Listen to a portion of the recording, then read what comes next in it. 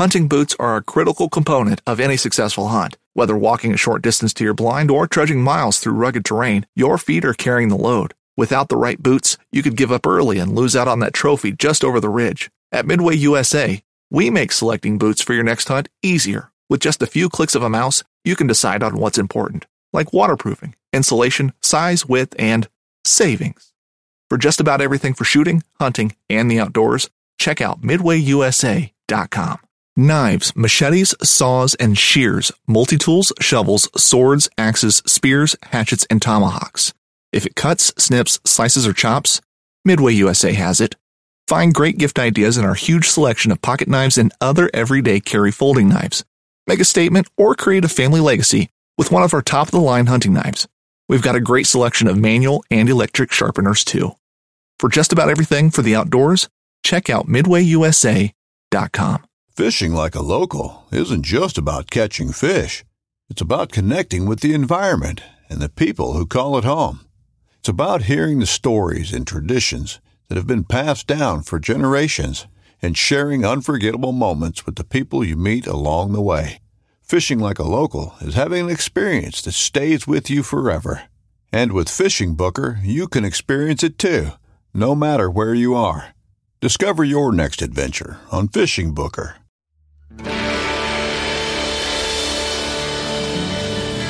From the nation's capital, this is the Fly Fishing Consultant Podcast with your host, Rob Snowhite.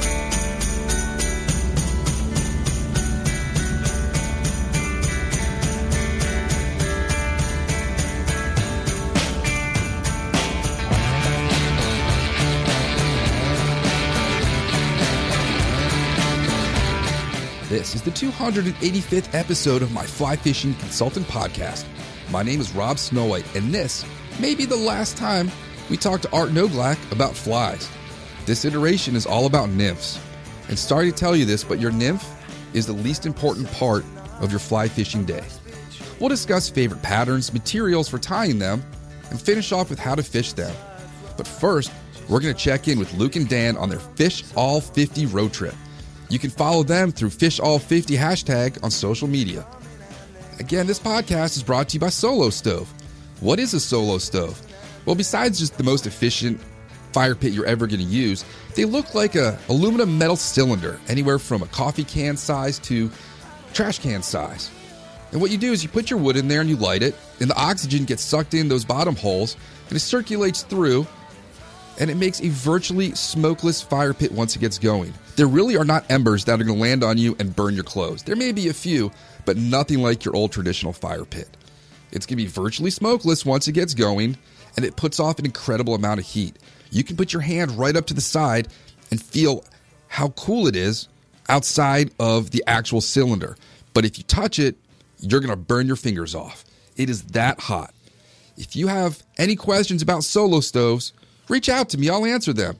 Please visit my links in my website and social media for more information about Solo Stoves, because every purchase made through my links helps support my small business. Thank you very much for listening.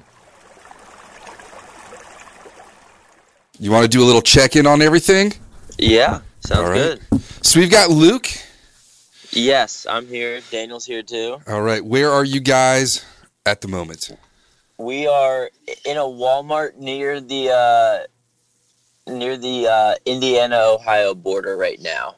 Okay. So this is stop number D, letter D? So pretty much, yeah. So we did Tennessee. We caught a smallmouth there, and we actually, was a nice when we were fishing for smallmouth on the first day, we didn't even realize this, but they stocked that river with rainbow trout.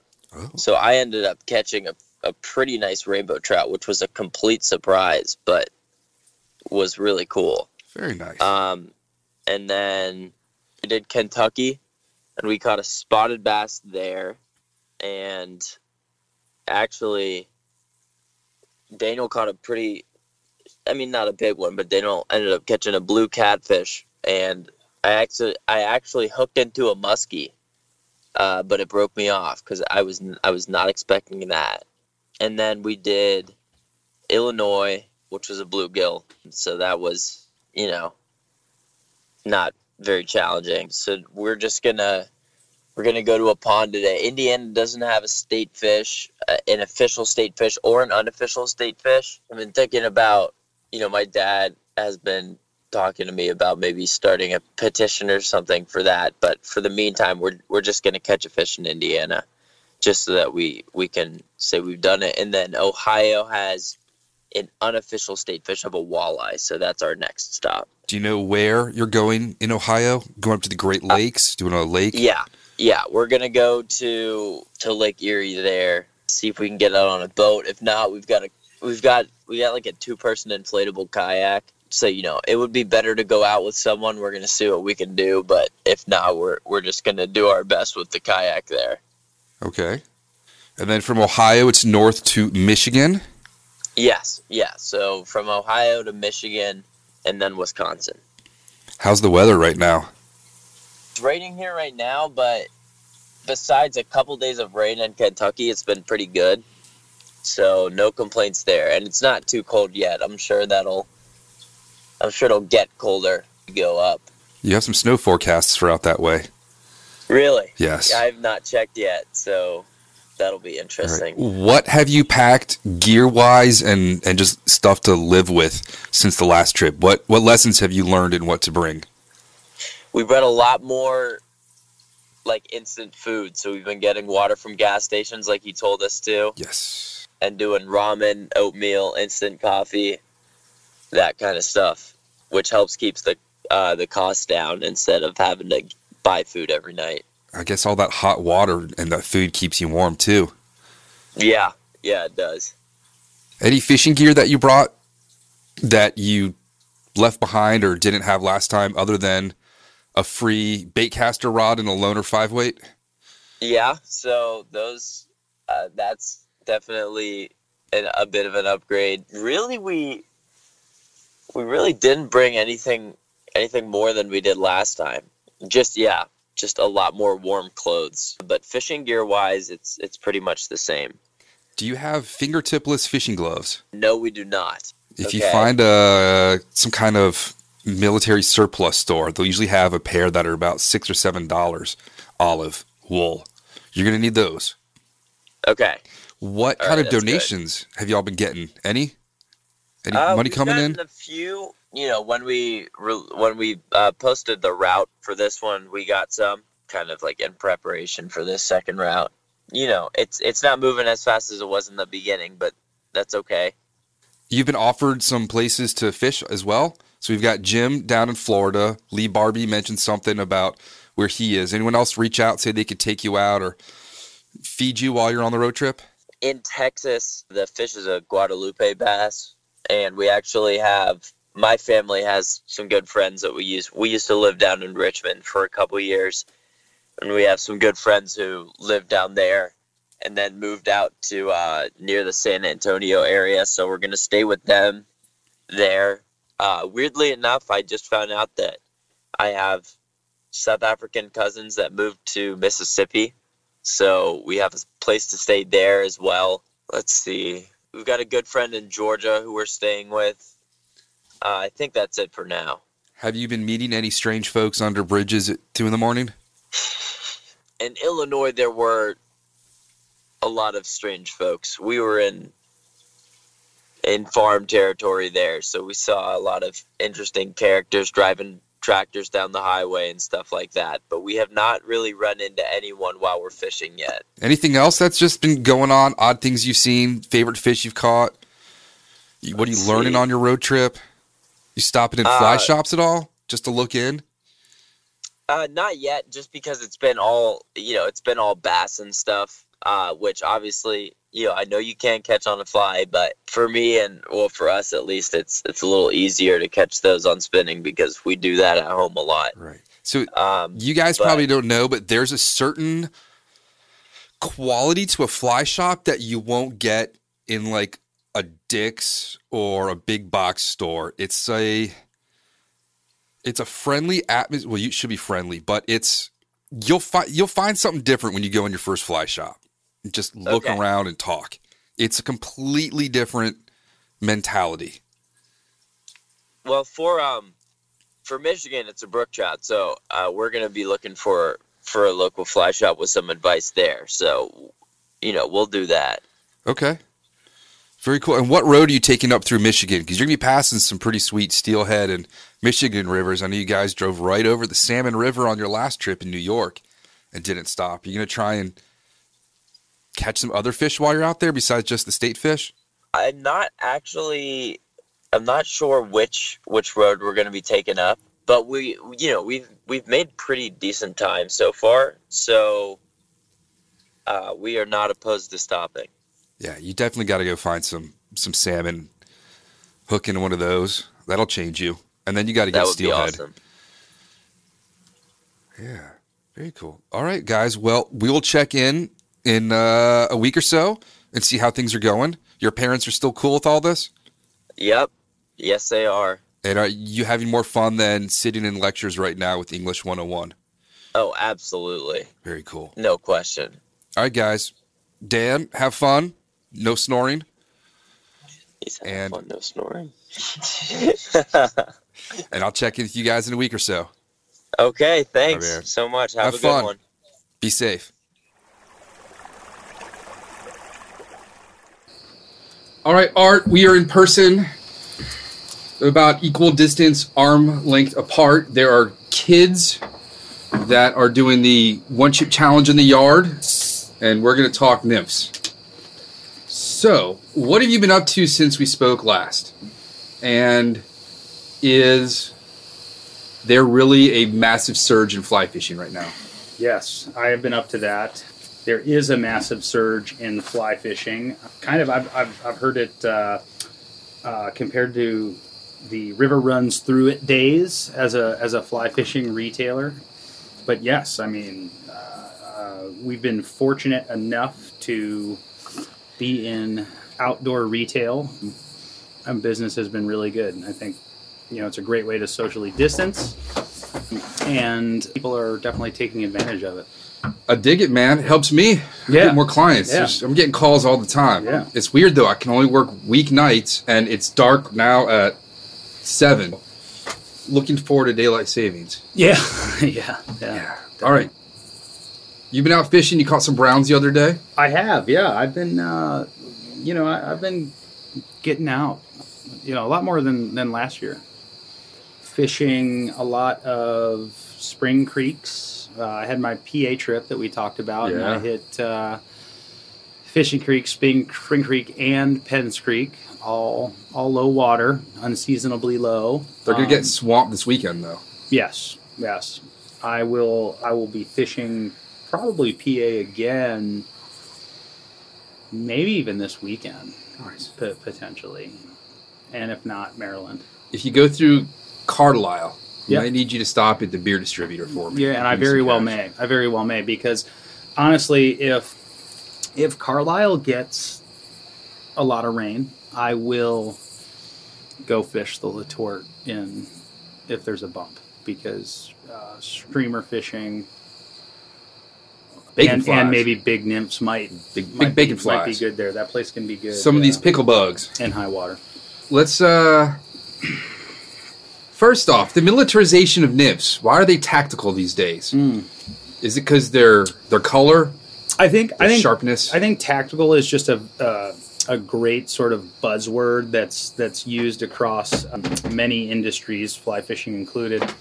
I think it's just to sort of describe something that is very well thought out and a purpose-driven piece of kit, piece of gear, And so I think that the, tactical leaders and nymphs are, obviously designed for our high stick, tight line nymphing. Some people call it European nymphing. Some people call it Czech nymphing, French nymphing, Spanish nymphing.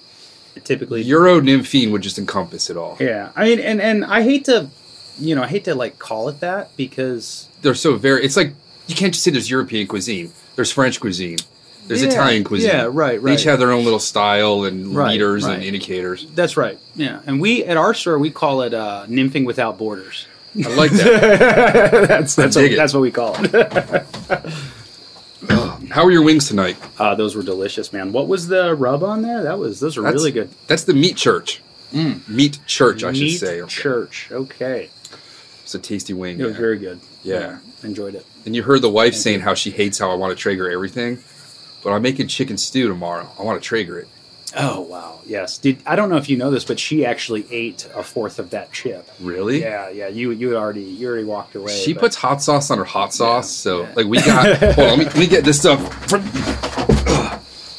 These veggies are you didn't quite make it up there.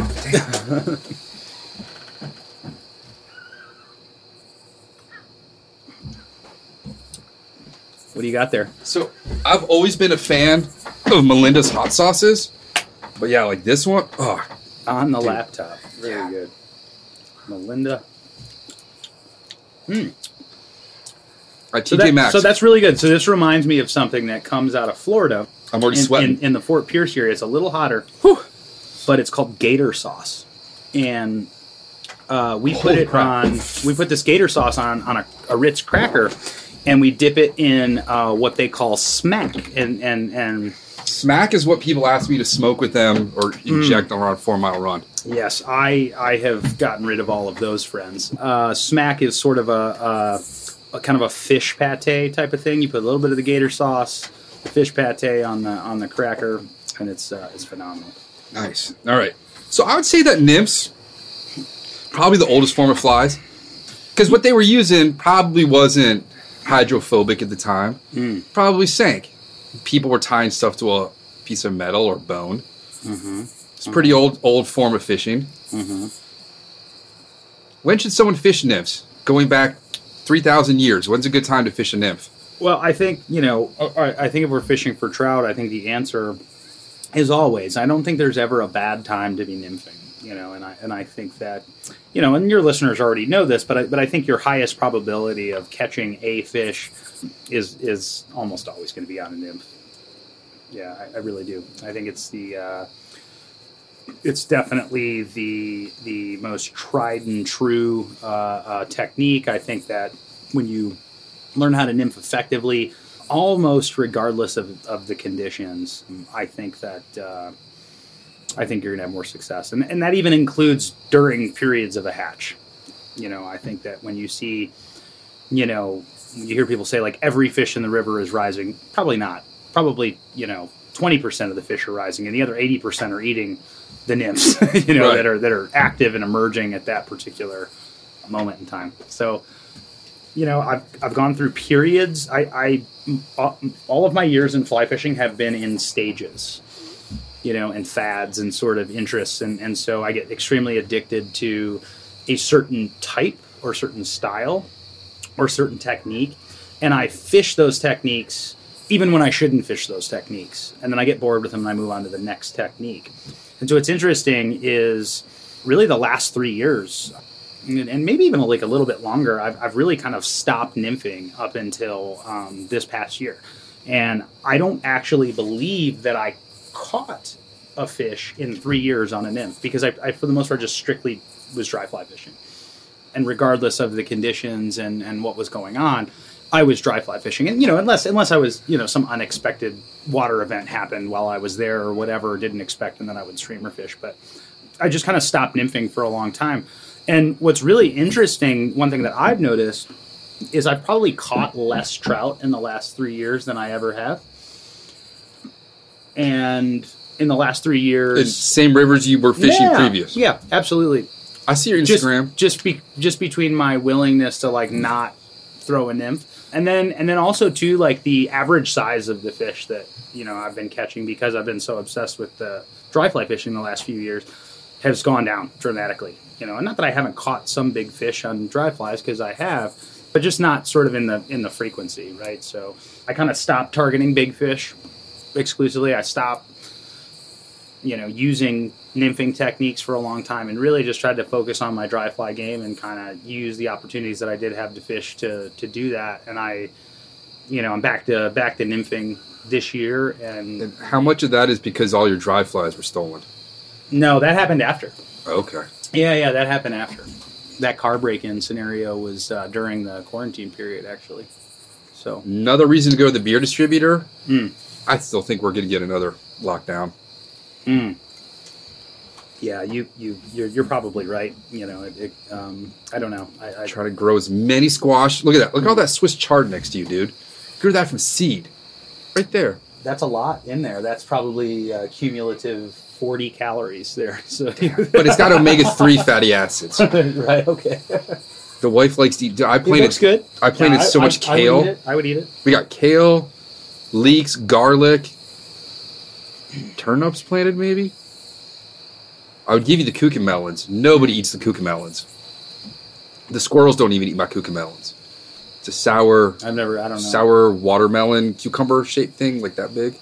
We'll go out in the dark later. Yeah. All right, don't forget we got to get you my Helgramite yarn. Oh yeah, that's right. So would you say that they're mostly nymphs because that's just the way they're built? Their mouth is in front, their eyes are on the side.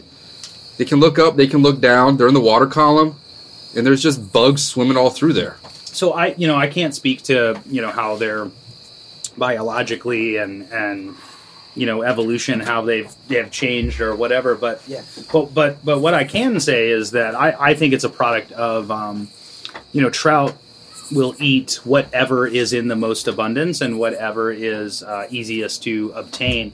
So I think it's all calorie expenditure per intake sort of ratio that goes on. And I just think that there are just so many nymphs in any given system, right? And if there's not nymphs, there's usually not trout. It's just that simple. Very nice. Benefits of nymphing besides that? More fish, and larger fish too. I think. I catch a lot of steelhead on nymphs. Yes. Well, that's just a freak Yes. system that I'm fishing too. That's a freak situation. We've talked about that before on other episodes. Those fish aren't actively eating. I think they're just very opportunistic in those periods of time, and I think a lot of times they're just eating things because they don't like it. They have to test everything too. Yeah. I just did the podcast on grayling, and they found someone did a biopsy or stomach sample, and they found elk hair. More reason to use an elk hair caddis? I don't know. Maybe. All right, misconceptions with nymphs. And I guess we're going to get into all the techniques that people might find frustrating, confusing, challenging to learn. I would say that maybe. People ask me, where does your indicator go? Yeah. I have answers. Hopefully some of them are right. But general answers client or customer misconceptions? about nymphs. Yeah. That they always need a bead. What are some other nymph misconceptions? Size? Oh, that somehow flipping over rocks and looking at bugs on the bottom of the rocks and trying to substantiate with your Orvis Pocket Guide to Eastern Mayfly nymphs, you would put My analogy to that is, do you remember buffets? Mm-hmm. All right, so you go down a buffet and you're like, I'll take a little bit of this, a little bit of that. Oh, I don't want that. A little bit of this, a little bit of that. Just because there's something under a rock doesn't mean it's also outside of the rock and swimming. That there may be there, they may not be there. They might be a food item, they might not be a food item at that specific moment. Yes, trout, absolutely. It's cool to look at the bugs, but it doesn't tell you anything about what they're eating at that moment. And in all the years that I've taught, fly fishing classes, and I mean, at this point, I've taught, 10, maybe over 10,000 people how to fly fish, and I've been doing the same spiel for many years about this particular topic, and the topic is, we get to flies, right? In these 101 courses. And I ask people, I say that flies are really, honestly, the most insignificant part of the entire discussion, right? If there's one thing you don't have to worry about, it's really kind of flies. And I use an analogy about I talk about the flipping over rocks. I say, look, somewhere on a river, somewhere in this country, there is a guy or a gal flipping over a rock, right? And they have their Orvis Guide to Eastern They're doing it in Mayfly. Colorado. They're 2 hours behind. Yeah, and they're trying to substantiate based on what's underneath these rocks, right? What fly they should tie on.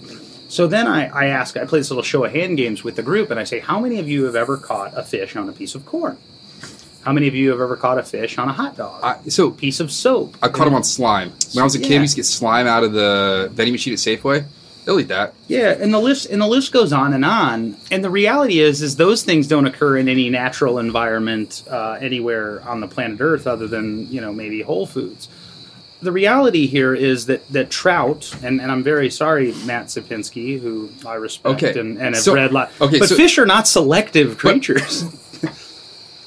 I was just looking him up to find a nymph. Oh, really? Yeah, well, you were just talking. I'm looking him up on Instagram. He has a wiggle nymph. That's awesome. He's got some great stuff, and he's much more knowledgeable than I am. But you know, he wrote this phenomenal book on selectivity, and I think it's relative, and I bought it and I appreciate it. But animals of any kind are not selective creatures. Those ones are now extinct because they couldn't adapt to their environment.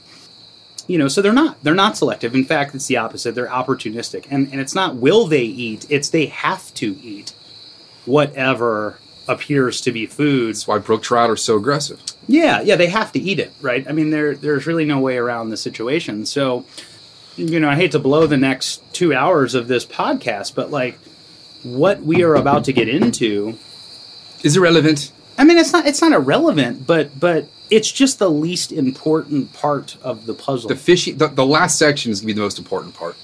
Okay. Are there drawbacks to fishing nymphs? Yes, of course. Besides just snagging and losing? Yes, I was going to say snagging, right? Tangling is often synonymous with nymphing, at least for me. You lose a lot more flies that way. And you don't get that sort of, amazing, a fish rises to your fly. And it's just less visual, right? Or chasing a big streamer or something of that effect. Yeah, and it's definitely less challenging, in my opinion, than the other two, or other two methods. All right. So I did look up the. I don't know where I heard it. Someone once said that Tom Rosenbauer introduced bead-headed nymphs to America. Maybe he did. I don't know. Ed Sisti published the book "New Professional Methods in Tying the Nymph" in '72, which predates the Italian author. The guy that wears the beret, I believe, that is said to have given Rosenbauer that. I don't know. I don't know. That could be. There's some things I know about Tom. One thing that, well, first of all, Tom, tell us something he doesn't know. If you're out there listening, Tom was nice enough to, because my dry flies were stolen. So I asked him. Tom has some years back he gave me some great snowshoe feet. He's particular about that. Yes, some great snowshoe feet on the upper Delaware River one time to tie some emergers, and I tied all these beautiful emergers with these snowshoe feet, and they got stolen. I couldn't find any good snowshoe feet, which he actually thinks aren't snowshoe feet. They're relabeled as, they're actually European hair that are relabeled as snowshoe feet. Do you know the difference between a hare and a rabbit? No. Rabbits lay their babies underground, and hares nest above ground. So what we have here are hares, not rabbits. I didn't know that. I learned that recently. But I shot Tom an email, and he was nice enough to send me like half a dozen of these beautiful rabbit's feet for me to retie my emergers. You get a chocolate bar with that?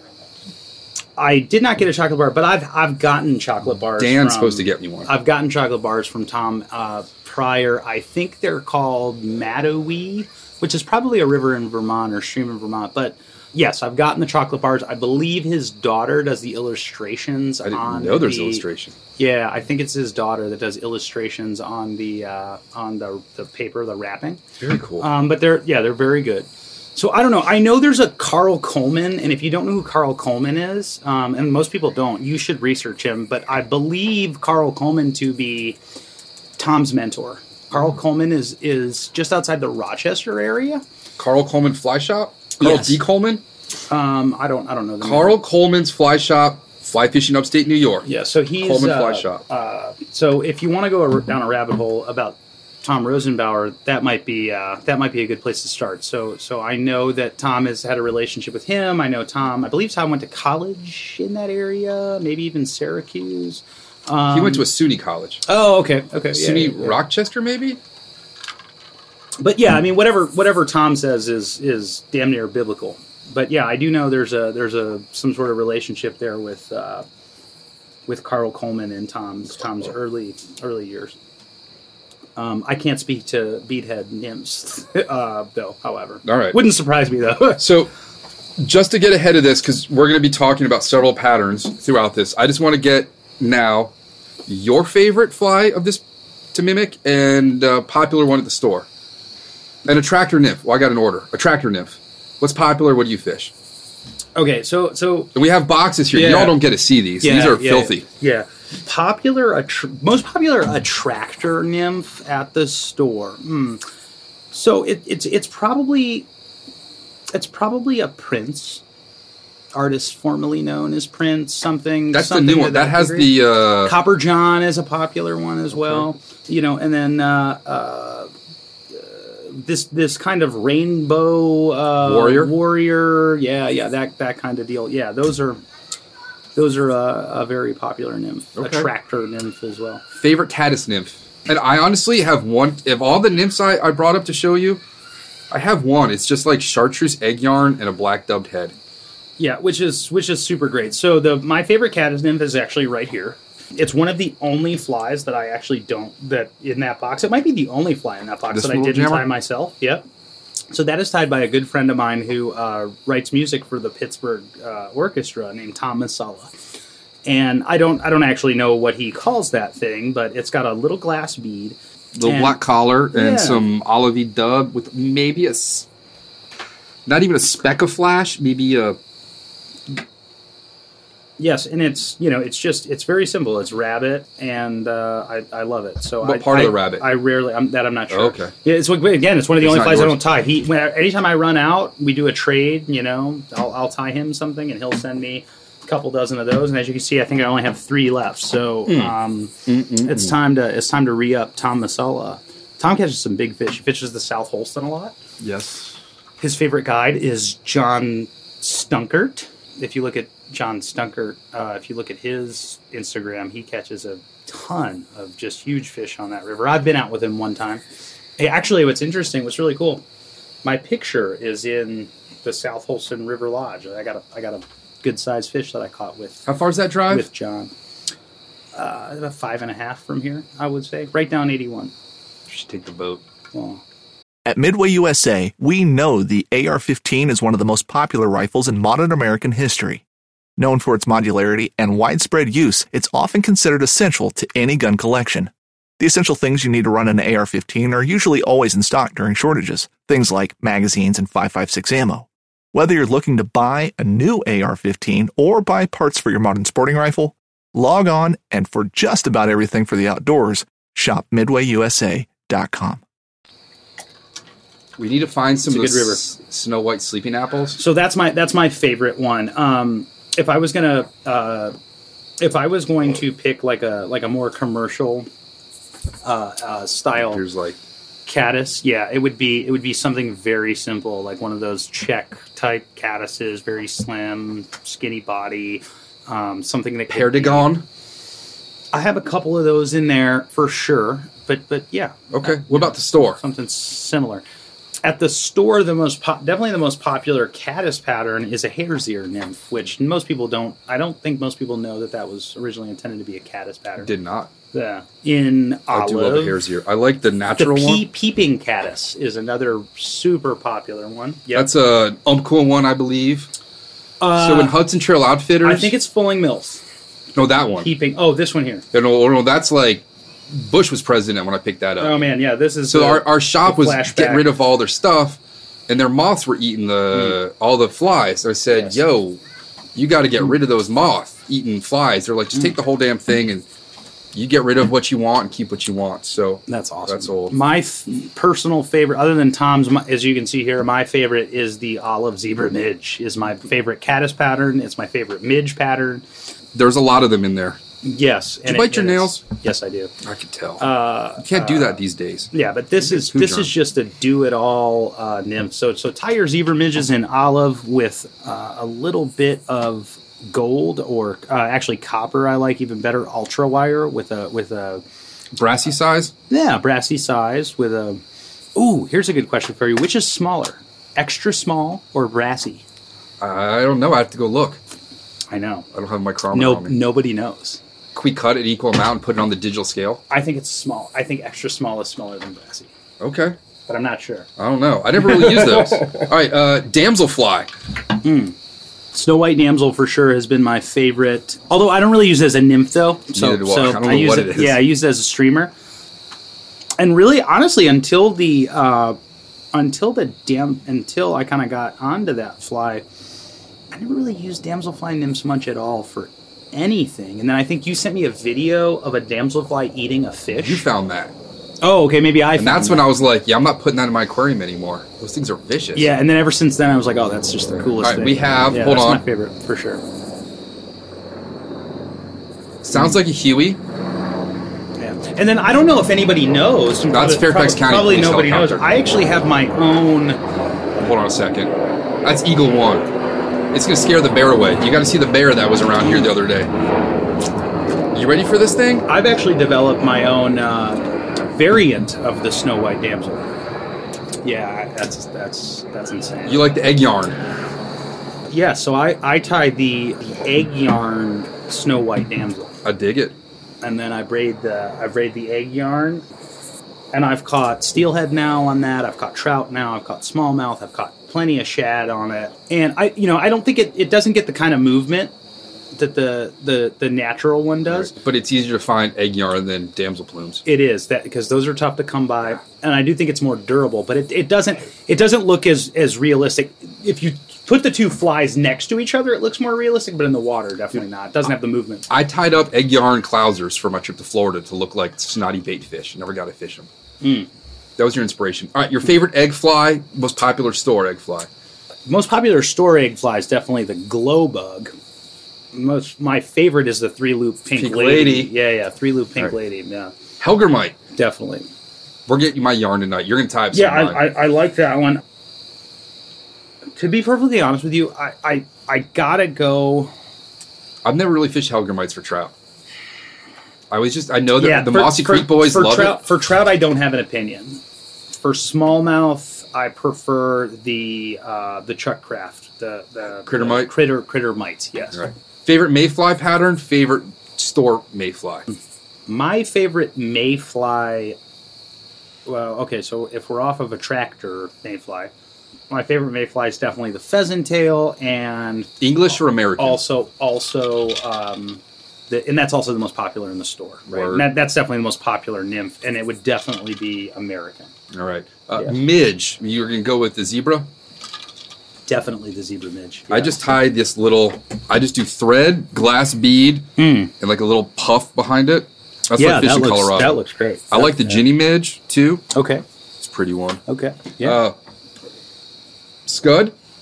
So I have my own that I tie, which is right here, and this is called the Ziploc Scud, and I do it in a few different colors, right? And that's like the and so what that guy is it's got a small tungsten bead on an Orvis Scud hook.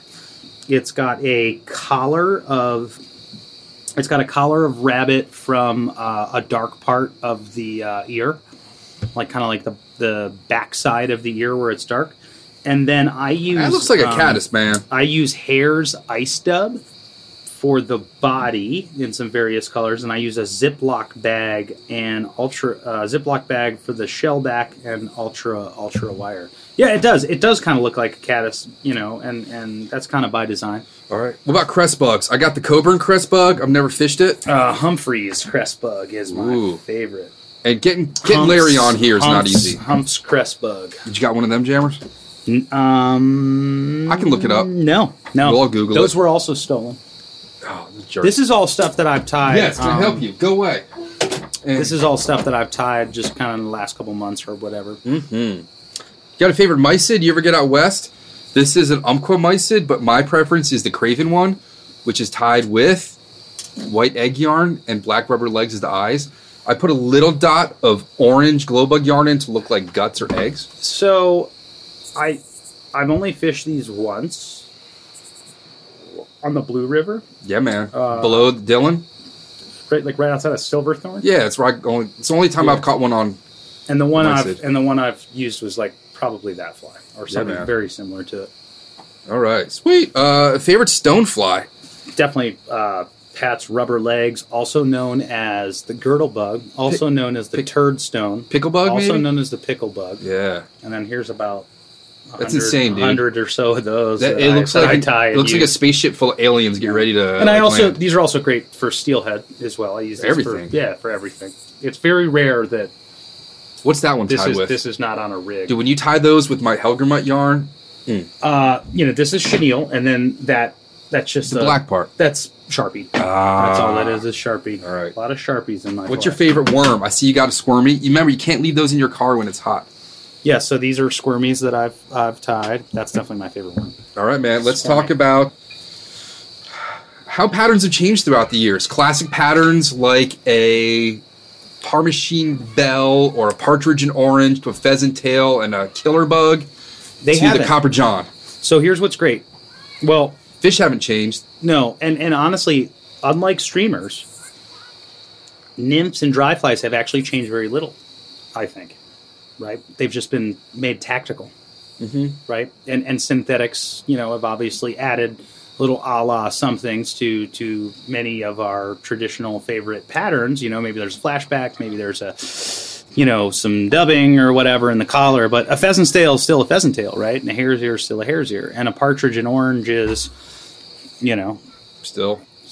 that's not a traditional kind, but there's kind of a, they're all pretty darn similar, I think. So we already went over selectivity. So are you matching hatches or mostly just prospecting? Because knowing that they're opportunistic feeders, they're going to eat what you put in Yeah, front of them. I think when you're nymphing, you should always be prospecting, right? I think you're doing yourself a disservice by, wasting your time trying to figure out what, I think instead you should go with sort of the standard issue nymphs that are proven, tried and true, and just sort of make adaptations to those flies based on your fishery, right? So regardless of the time of year, a pheasant tail is going to be an excellent way to start, or past rubber legs, or a hare's ear, or a zebra midge, or just things that you typically find in every fishery. And then you can sort of adapt those flies, whether you're tying them yourself or whether you're buying them, after you get to know the fishery to figure out what they need. So there's a fishery that I just recently started exploring that,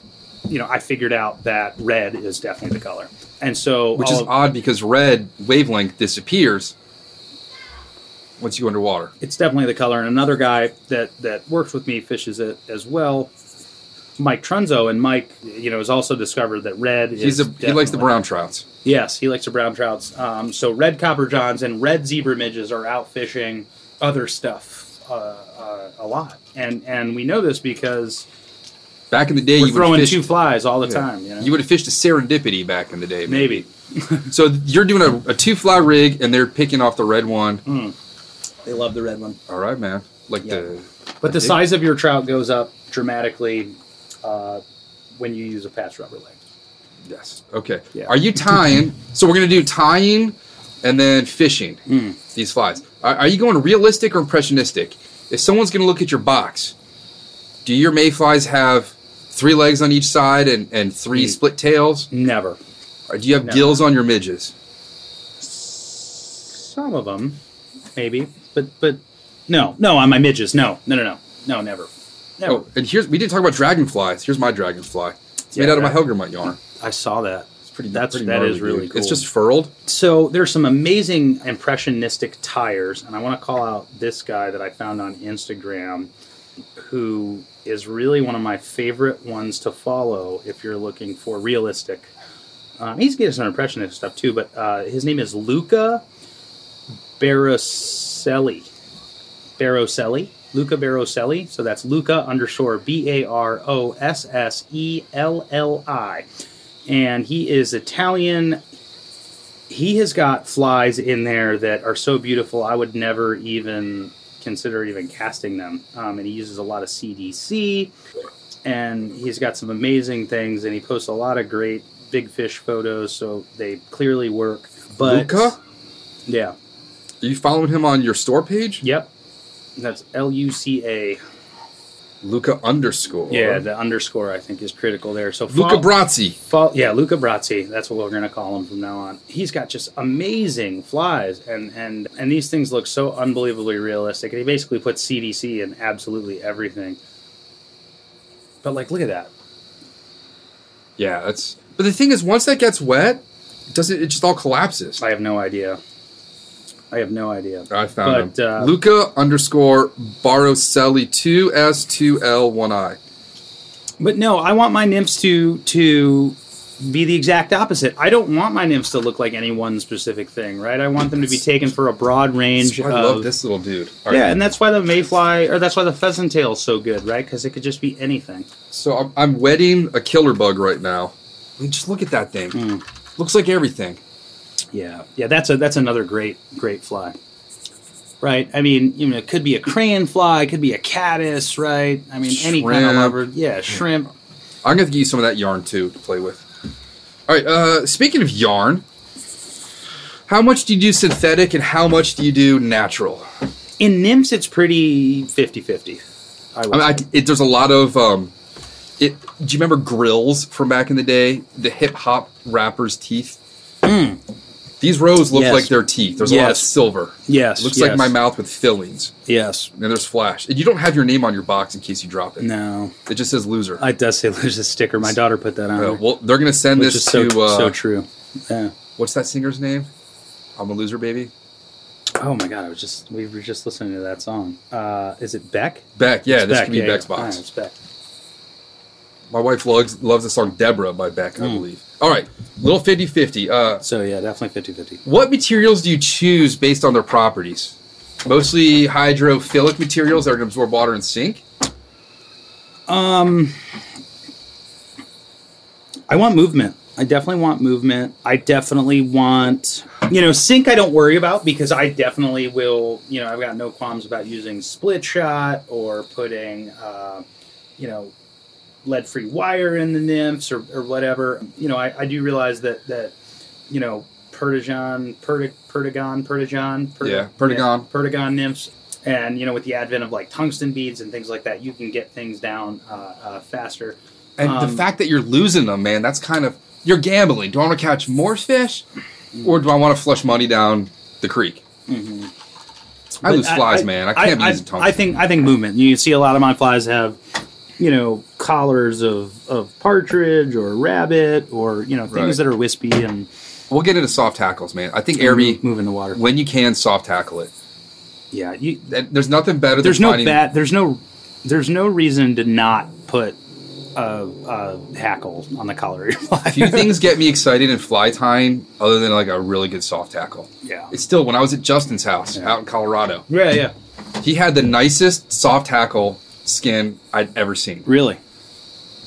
I probably should have just nicked it. And This never one, would've noticed. I've just gotten so many fish on that. It's so thing. buggy looking. Yeah, I love that kind of Take stuff. that, picture that in my dirty paw. Here's like a sulfur kind of version here with these quill bodies have really Natural quill or synthetic quill? These are natural quills. Did you soak yours first? These are hand strip quills. No. Should I soak them? I think that makes them more pliable. Really? Again, I'm not a quill tyer. I used to read a lot about A.K. Best and his love of quills. But that's mostly for dries. Really? Yeah. I don't know. Here's like a sulfur-ish kind of one. My goodness. And then here's a black one, like a black and red. I feel bad for y'all at home. I mean, we're going to have pictures of these. Art just might have to take a picture of every one of these. Yeah. And then, or I'll do it downstairs and upload it to the blog. Yeah, and then here's one of my favorites, a guide's choice. Which is pretty much, I mean, like, that's similar to my head nymph in charge. It has the best of everything in it. Yeah. And theoretically, if I was going to fish nymphs, that's probably the only thing I would fish. Yeah, and that's a great fly. I mean, I tie these by the dozens, and use them a lot, right? Here's a pheasant tail one with and then orange or red collars should be All right, so on the next everything. question, hot spots. Yeah. Why at the head versus any other part of the body? No, I think you could put it anywhere. Okay. I think you put it where it's convenient to put it there. It's convenience. Yeah, it's completely convenience. I do believe that fish find hot spots. Absolutely. Just something that sticks that fly out against every other morsel of something swimming by. Gives them a reason to look. Garnish. Yeah, I like that. It's appeal. What about same with collars? Same with collars. Have you ever used the hairline weighted collars? There's like collar beads. No. Fish collars. Really? Yes. No. So you can put a bead behind your bead. No. Okay. No, that's just thread for me. Other than Ziploc bags, epoxy, and shells on your flies? Loon. the loon clear, UV whatever in the thick, thin, and flow is probably on every single one of these nymphs. All right. Now at this point, most of them at least. Yeah. Nice. Let's get into hooks, man. That's a pretty serious consideration. What sizes for each, and do you carry multiple sizes of each, like a 14, 16, 18? So, yes. So, oh boy. So, some people argue that a range in sizes is more important than variety in colors. Now, I disagree with that. You know, Tom Rosenbauer says that a lot. And he's a lot smarter than me. But I disagree with that, and I'm going to tell you why. Let's put a little common sense here into fly fishing, okay? So let's say that your stream has got a ton of size 16 mayflies, right? And let's say sulfurs are hatching, right? So you got 16, 18 mayflies, right? So a brand new sort of, let's call it a baby, right? Hatchling nymph. A fresh one. A fresh nymph that has now just became a nymph. How big is that, right? And I think it's reasonable to assume that nymphs grow over time. They get larger, right? Before they get large metamorphosis, like a grasshopper. It goes boom, boom, boom, boom, boom, boom, boom. Right. And so they get larger, right? And they take, I've been told that they take roughly a year in most cases to become an adult, right? And sort of hatch. Sexual maturation in scientific terms we would go with. Okay. All right. Because they're ready they're hatching because they're ready to reproduce. Sure. So if there's nymphs that are 1 year old, then I think it's reasonable to assume that there's nymphs that are 6 months old, right? And then I think beyond that, it's reasonable to assume that there's nymphs that are 2 months old, right? And even 1 month old, and they're all getting lost in that drift going downstream. Yeah, and so I think that regardless, there's a variety of sizes of not only multiple kinds of nymphs, but that exact same nymph in every stream. And one thing that I have learned by flipping over rocks is that there is absolutely no consistency in what you will find. Right. So, analogy, let's say you're a cannibal. And instead of eating chicken wings out front, you're looking at all the people walking by on my street. Everyone's a different size. We're all the same organism, but there's like 4 foot tall people, 5 foot tall. I got a 7 foot tall neighbor and client that walks by here. And then, if you're a predator, the one that you attack is the weakest one from the group, right? The one that's easiest to obtain. I say, don't strip that woolly bugger so fast, man. Lions don't eat the fast gazelle; they eat the gimpy one. Yeah, that's a good point. In fishing terms, they use the term crippled often. So I don't know how important, honestly, the size of the nymph really is. So kind of. If they're going to eat a 12, they're going to eat a 14. I think so. It's like. Yeah. I think so. They don't have a. I wouldn't recommend fishing size 12 midges, right? I think you should be in the ballpark, right? So that would be a big old brassy like that.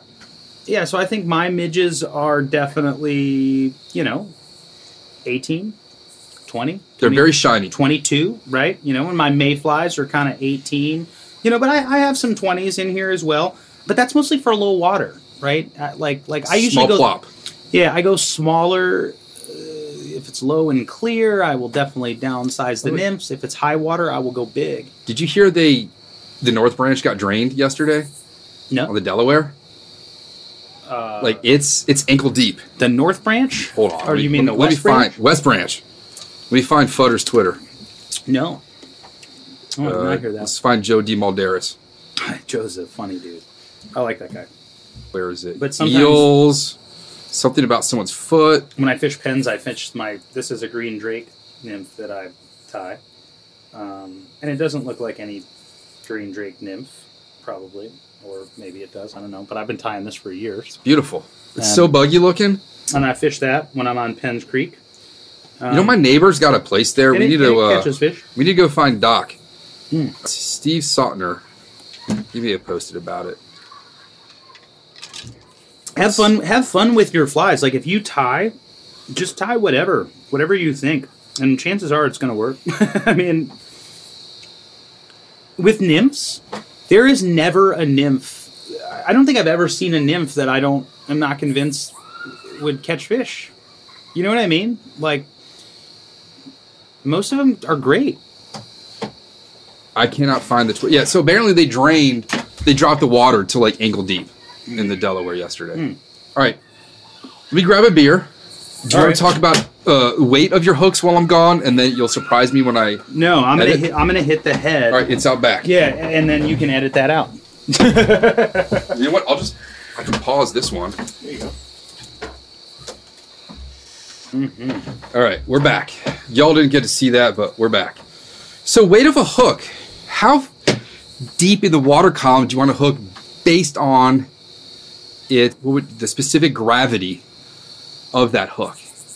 And hooks are all made of the same metal pretty much, so it's just the actual thickness of a heavy nymph hook.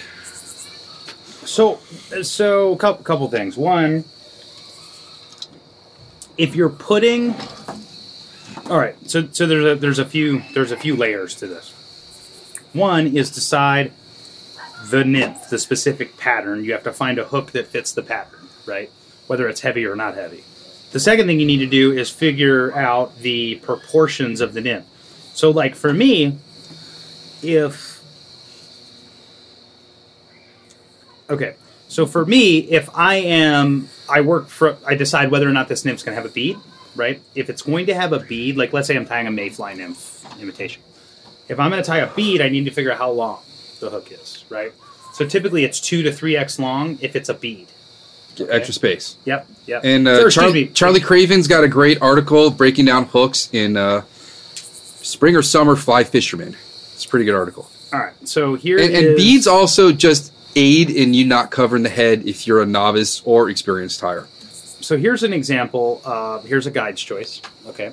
So if I tie a guide's choice, I'm going to tie. I got butterfingers. That's all right. If I'm going to use a guide's choice as an example, this is a fly that it's got a bead, it's got an orange collar of thread, and it has a collar of partridge, right?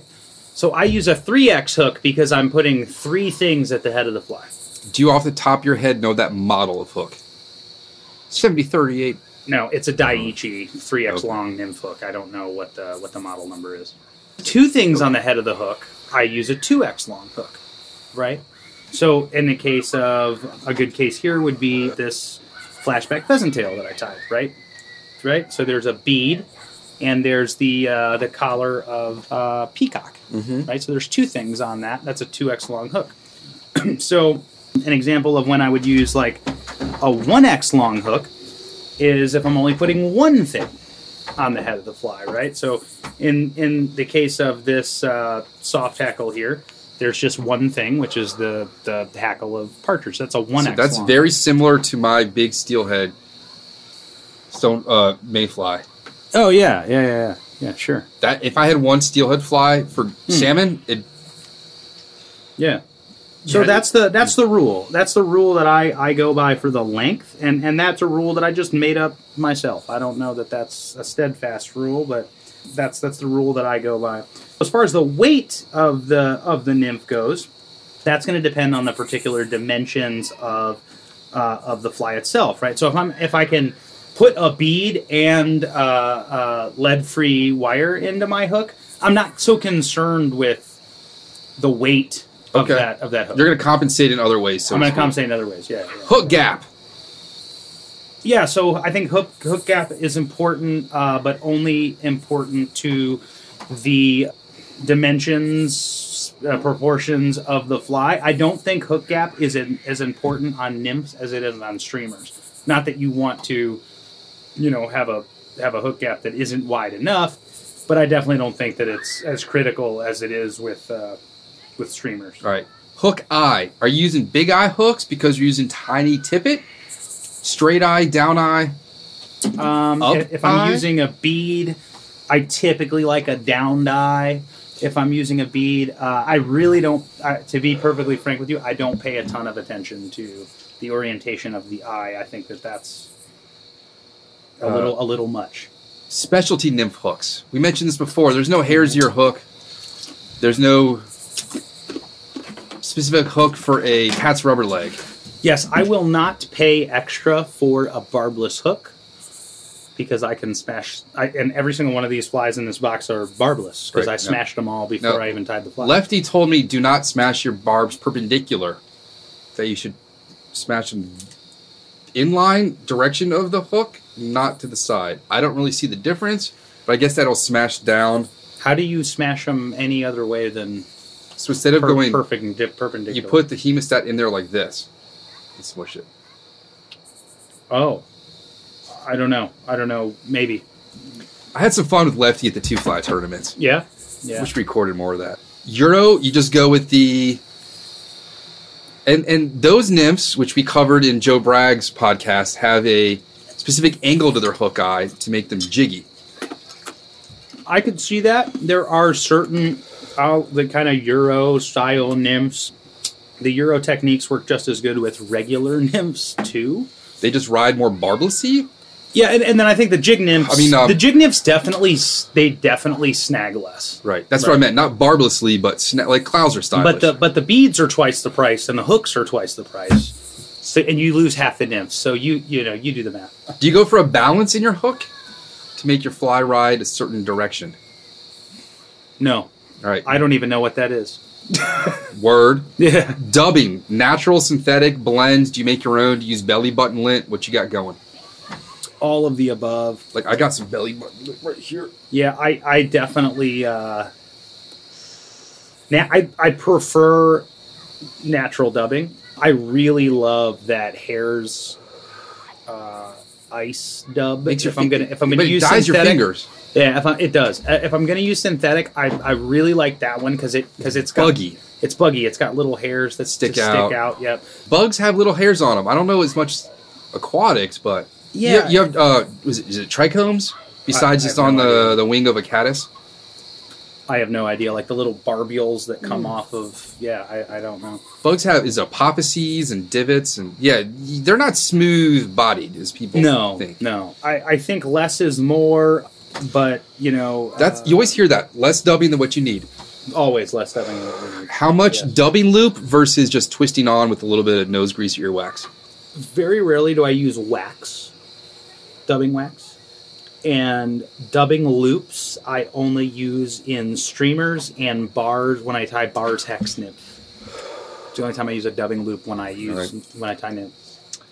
Soft hackles, partridge. Do you like a hen hackle? I like those on my jumbo johns. This is a big steelhead jumbo john. I also tie that for carp. Yes, hen hackles for big flies like this one, which is probably like an 8. Partridge for little flies. I love, partridge. Yes. It's something you should never buy sight unseen.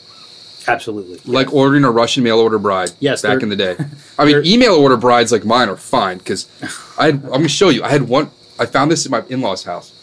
I'm going to show you the picture my wife had when we first met. I took this at her parents' house. I got to go back to Labor Day weekend. I had no idea what she looked like when we first met. A hackle gauge is critical. Never used one of those. I love using that hackle gauge. Whiting sells one. Do you keep it on your vise? I do. Wait, look at that. You had no idea what that woman looks like. Yeah. I was like, her profile said she was 7 feet tall. Oh my God. All right. Do you tie them in tip end or stem end first and wrap forward? Tip end, always. Yeah.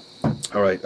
As with hackles on woolly bug, actually hackles on just about everything tip end. All right, we're going to discuss added weight, beads and cones. Preference for glass beads? I've never tied with a glass bead. I don't know that I've ever used. They a do glass break. Yep. And but 9-year-old girls take them. But my favorite, well, I use glass beads and streamers. All right. Cool thing of glass beads, you can use your loon. I use Solarez. Take a small, size 14 hook, put on 6 little green beads, and then start with a black bead for head, 4 or 5 little green beads, coat it with epoxy, and hit it. Oh, really? A French dude showed me. Yeah. I'll have to check Beautiful. that out. Yeah. Oh, my God. But my favorite little caddis here has a glass bead. Right. Though. That's the one that Tom Masella ties. Metal beads. Preference for brass.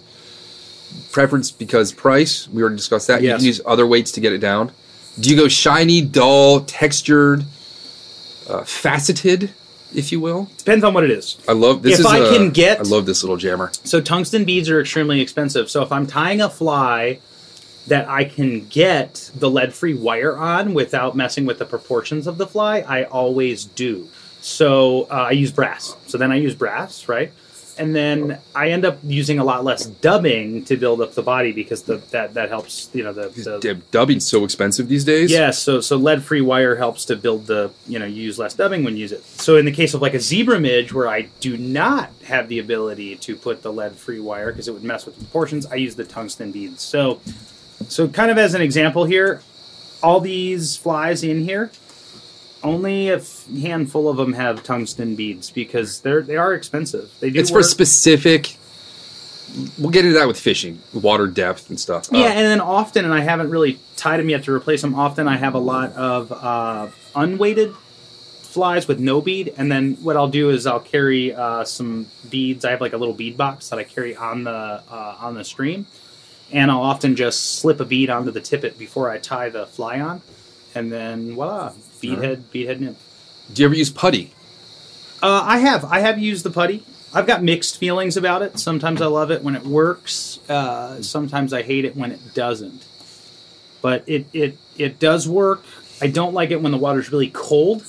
It's hard to get on and off. It's a little less malleable when the water's warm. It works wonders. It's great. Do you ever use those preformed scud-weighted bodies that are lead and you just wrap over it with dubbing and it looks like a scud? No. Okay. No. I've seen them. They look pretty cool, though. What about skulls? Fish skulls? Only for 3D printed, only for streamers. I have an idea with Martin. I like their products for streamers. I think for nymphs it's a little much. I don't see the added the caddis head, the mayfly head. Yeah. They're not looking at it that analytically. No, I don't think so. Flash. What kind of flash do you like? I would say Crystal Flash and Nymphs, Flashaboo, or the Mirage, what is that called? Tinsel? Mm-hmm. Or whatever. I'll use that in the flashbacks. But often I think those are a little too gaudy. So sometimes, like in the case of like this one, there's just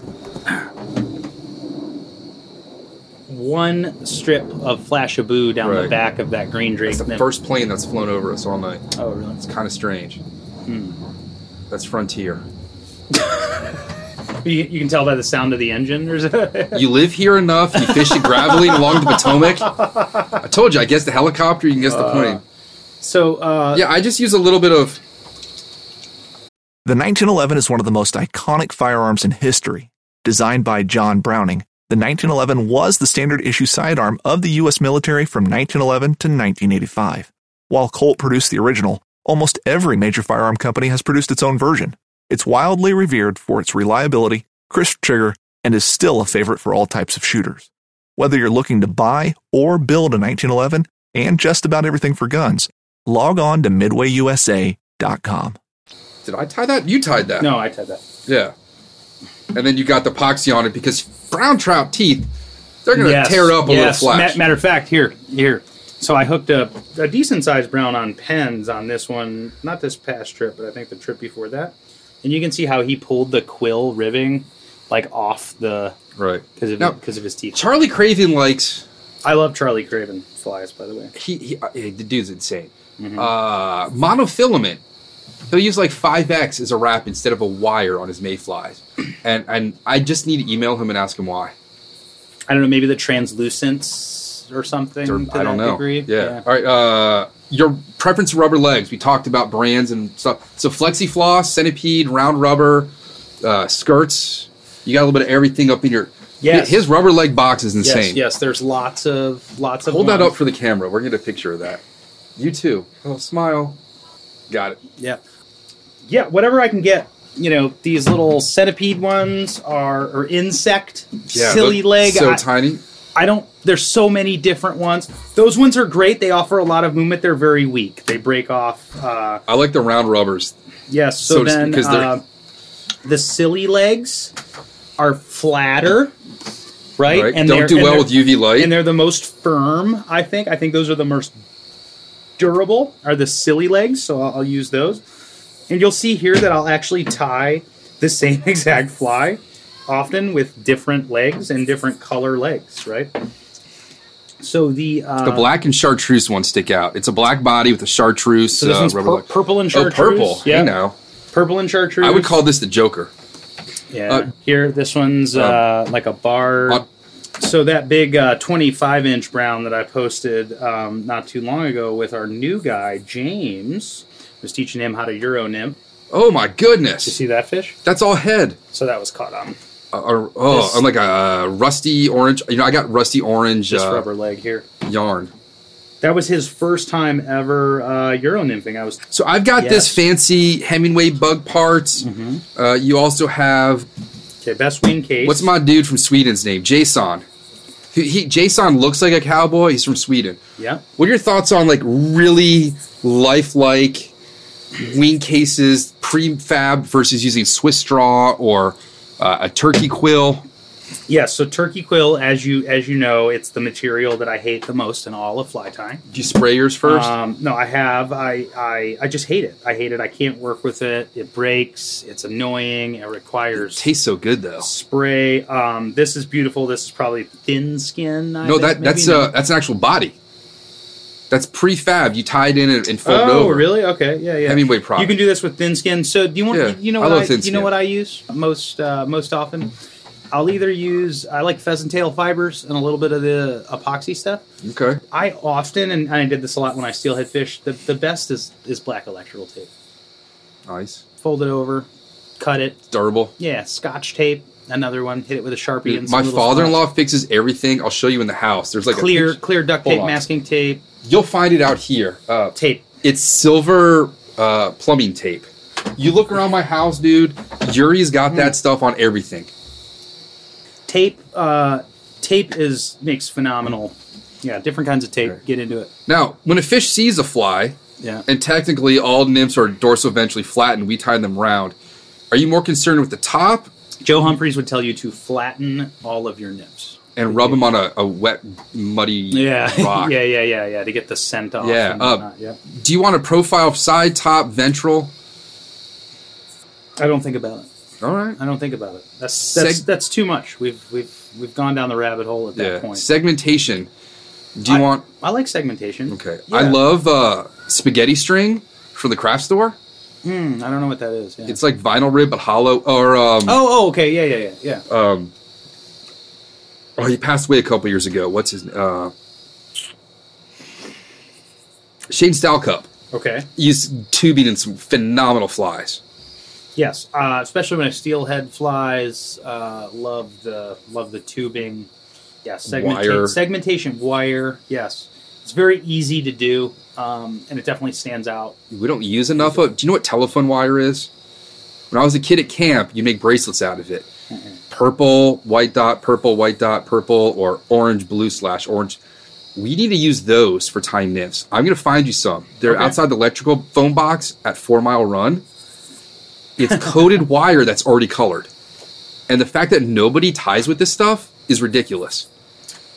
Yeah, I one thing I do is I put, like, especially on something like Pat's rubber legs, I use the Solarez or the Loon, and you see how, like, I just put a little head on there. Just a little something. They probably don't see it, but I like it. Durability for the head of the fly, too. Yeah. It's bump into rocks. Yeah. It's like a helmet. All right, how much movement do you want? We know rubber legs, soft hackles. Yeah, it depends on the fly. I think... like Quasimodo.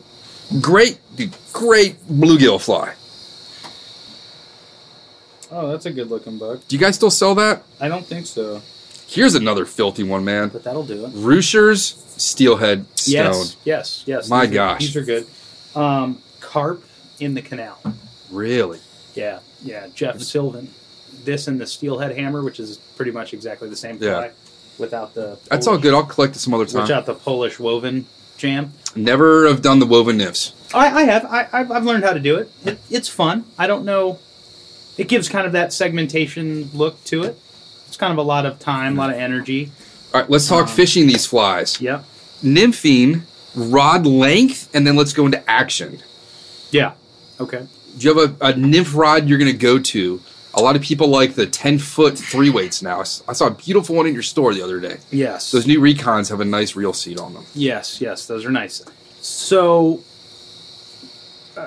depends on the tactics. So for the average Joe, whatever you're fishing dry flies with, that's really you should probably be fishing your nymphs with most of the time, right? So if your fishery when you're fishing dries or dry dropper, if you're using a 9-foot 5 weight or 9-foot 4 weight or 7.5-foot 3 weight, because that's the kind of size of the fish and the environment around you, and American Airlines, and the trees, then that should be the rod that you nymph with, right? If you want to get into more quote unquote tactical or some of the higher stick European stuff, a longer rod. If I had one rod to fish for trout with, it would probably be a 9-foot 5 weight rod. I like a medium action stick.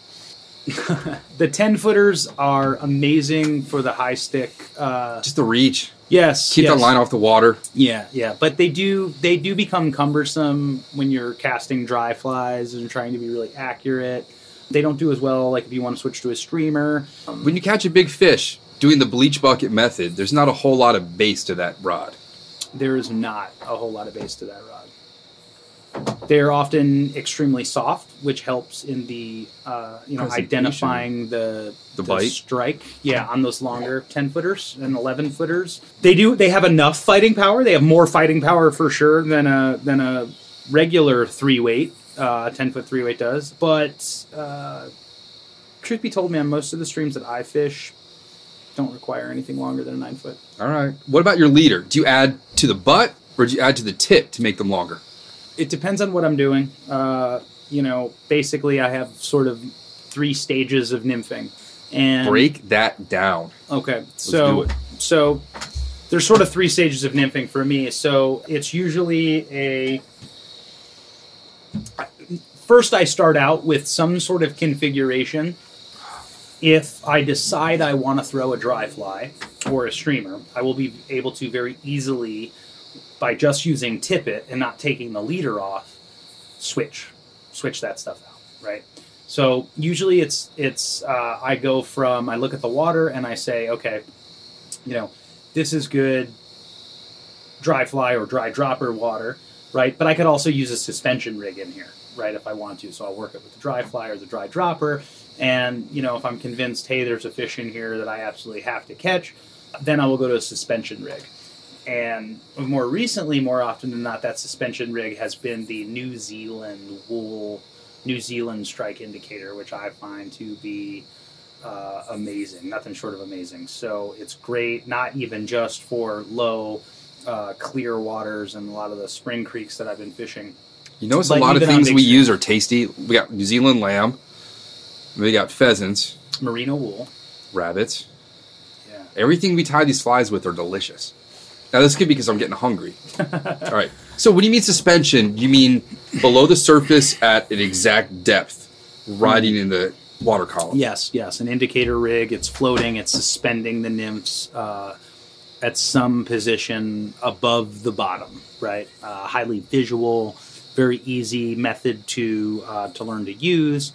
Many people use, there's just 1,000 different strike indicators out there, and they all are all good, and they all have their purpose. I find the New Zealand indicator to be the most sensitive, the easiest to cast, and you would be amazed at how much weight one of those will hold up. Versus just using like a Ausable wolf or a white wolf? Yeah, so that would be my first choice. Okay. My first choice would be to, use the dry fly that I'm prospecting with, and hopefully it's big enough that I can suspend a nymph from it, but sometimes that's not enough. All right. Sometimes you can't get a fly down well enough and effectively enough with using a dry fly. The water might be too fast, the pool might be too deep, and you don't want to have a 12-foot nymph 12-foot of tippet dangling off your dry fly, right? So you switch to a suspension rig. For me, my first choice, depending on the water, is always that. Now it's that New Zealand, right? Little bit pricier, but I think it's money well spent. If I need to hold up a ton of weight, or if the water is just ripping and I got to make a pretty far cast, then I might go to the thingamabobber, the airlock biodegradable ones are great. Those So are the new. difference is you can travel to and from altitude with New Zealand because that hair doesn't expand and decrease in altitude. If you buy thingamabobbers in Colorado and fly home, they get crushed. Really? They show up like shriveled. Wow. I came home and I was like, That is insane. I would have never guessed dude, that. I could throw them all out. Yes, and honestly, the New Zealand wool lands softer than your dry fly on the water. I love Delicate that. little puff. Yeah. It's like cotton. I love it. It's Have you very- tied very flies with that sensitive. stuff yet? That'd make a No. good like carp cottonseed fly. It would. Yes, it would. Yeah. Yeah, and then if the water's really heavy and really fast, and I got to get down quick, like fishing a run coming out of a deep plunge pool on a small stream, or like a riffle that's got just sort of one of those cuts through the center of it. Faster water. If I can get an up and across presentation, the Euro rigs are absolutely deadly. Right on. Absolutely deadly. How often do you fish still water for trout? Never. We got to find still water smallmouth around here. I actually don't know that I have ever caught a trout in still water. Now, I think there's been like a couple of like stock ponds that I maybe have caught over the years. Yeah, there has been. But it's just something that's a hole in my game. It's not around here where we live. Yeah, I don't know anything about still water trout. We got traffic and red tape, but we don't have still water Yeah. trout. So you already mentioned currents. Inside of the seam, outside of the seam. Where are you going to throw? Foam? Inside or outside of the seam? So that's a good question. I don't know. I work them both. Absolutely. Am I going to throw foam? Yes, I am regularly throwing. Is foam home? 4 days ago, I was just decimating fish on small size 10 chubby Chernobyls that are kind of a mini double chubby that I tie. Oh, you're talking foam as it relates to the Foam in the water. Foam is home. Foam Yes. is home. yes, foam is home. While the flotsam Yeah. congregates. Yeah, absolutely. That's where you should target. You should Bubble target. lines. When you look at the pool or the run or whatever, you should really be looking at, find whatever the slowest part of it is, right? And then find the water that is adjacent to that slow water, right? 1 mile per hour. 1 mile per hour is what you want. It's a slow walk. Waist high walking speed water. That's where fish live. Steelhead. Same thing you said like 4 years ago sitting right here. Yeah, waist high walking speed water. That's where fish are. That's where they want to They be. want to burn calories. They want to Yeah. be fat, lethargic couch potatoes. Yeah, That's yeah. their goal in life. Yeah, they're not fighting, immense currents. They will, they'll get into certain places and whatnot. But I want structure. I want cover. I want, walking speed. How deep is too deep? No such thing. All right. What about mending? I get a lot of clients, striper fishing, shad fishing. They're mending line. I'm like, you don't need to do that down here. It's irrelevant. You're actually going to screw up the swing. Mending's critical in trout fishing with nymphs. Slack is absolutely your friend in nymphing and dry fly fishing. Whoever said slack is the enemy is nuts. Slack, you need tons of slack, lots of slack. That helps to get the flies down. It takes the tension takes the drag off the flies. Nice slick line to dip and wiggle out. Yes, dip and wiggle. Wiggle casts, stack mending. These are all tactics that I Explain employ. a stack mend. So a stack mend is once you present your fly, and I typically use a stack mend most commonly in nymph fishing with an indicator rig, but also in dry fly fishing as well. So basically, you have an excess of line that is piled at your feet. You make your presentation. You have this excess of line piled at your feet, and basically what you're doing is you're tossing or slipping line out of the rod tip by wiggling it up and down. Right, never left and right. Left and right moves the fly. Up and down just pumps it out. Or I actually throw it. Right, so I pick a little bit of slack up with my rod tip, and then I shoot the line through my fingertips, kind of throwing it at the indicator as it floats downstream. That'll not only extend your drift, but it'll keep the tension off the fly line and the indicator so that the flies can drift naturally and sort of get down deeper and deeper and deeper as the drift goes on. So basically, if you picture it, when I'm nymphing with a suspension rig or an indicator and I'm fishing up and across, and sometimes I'm not, sometimes I'm fishing just straight up, it's another story, but if I'm fishing up and across traditional style, medium-sized stream, what I'm envisioning I'm envisioning setting everything up for the last 20% of the drift. where all the strikes come. Most of the strikes come. 80% of the strikes come in the last 20% of the drift. So I'm making sure that I throw it upstream. I get that big initial mend as soon as the indicator hits the water. I even lift it up out of the water a little bit so there's a pause so that the flies can catch up to it. And then I'm putting some slack on the water almost every time intentionally so I can keep the drag off of that indicator and off those flies to allow them to get down deep into the strike zone where they can marinate. And I'm setting it up, getting ready for that last 20% of the drift where I think the strike's going to come. Sometimes it happens earlier. The caveat is you got to make sure it's not too much slack that you can't set the hook if you get a strike before that 20% period of time. Right, you don't want that lull in your line. No. What about high sticking? So is it producer Jason, the greatest high sticker I've ever seen. Yeah. Dude can sit there. If I tie a bow tie or change a light bulb, it takes too long, my arm go numb. Yeah. I can't high stick. It's where the long rod helps, right? But you don't have to. The thing is you can get on most, especially like water that's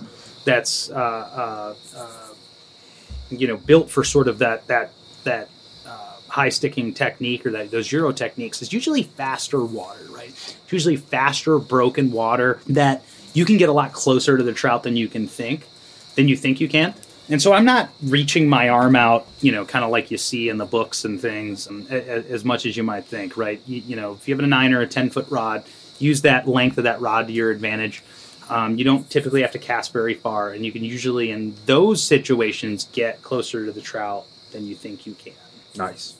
Final questions on nymphs. The method of fishing them. Let's talk about swinging. Yeah. Important for emergers and bugs coming up. There are some streams, as you know, for many years I taught. I took groups to the West Branch of the Delaware River. Big groups. I got a client who's got a house there. You just got to call them. We would take 30, 40 people up there, and we'd take them on the West Branch of the Delaware, and we'd rent out the entire West Branch of the Delaware resort there, or West Branch Angler Resort there, and we would do these clinics, these 3-day clinics, right? And that's kind of known as sort of one of the hardest trout streams, not only on the East Coast, but just in general, right?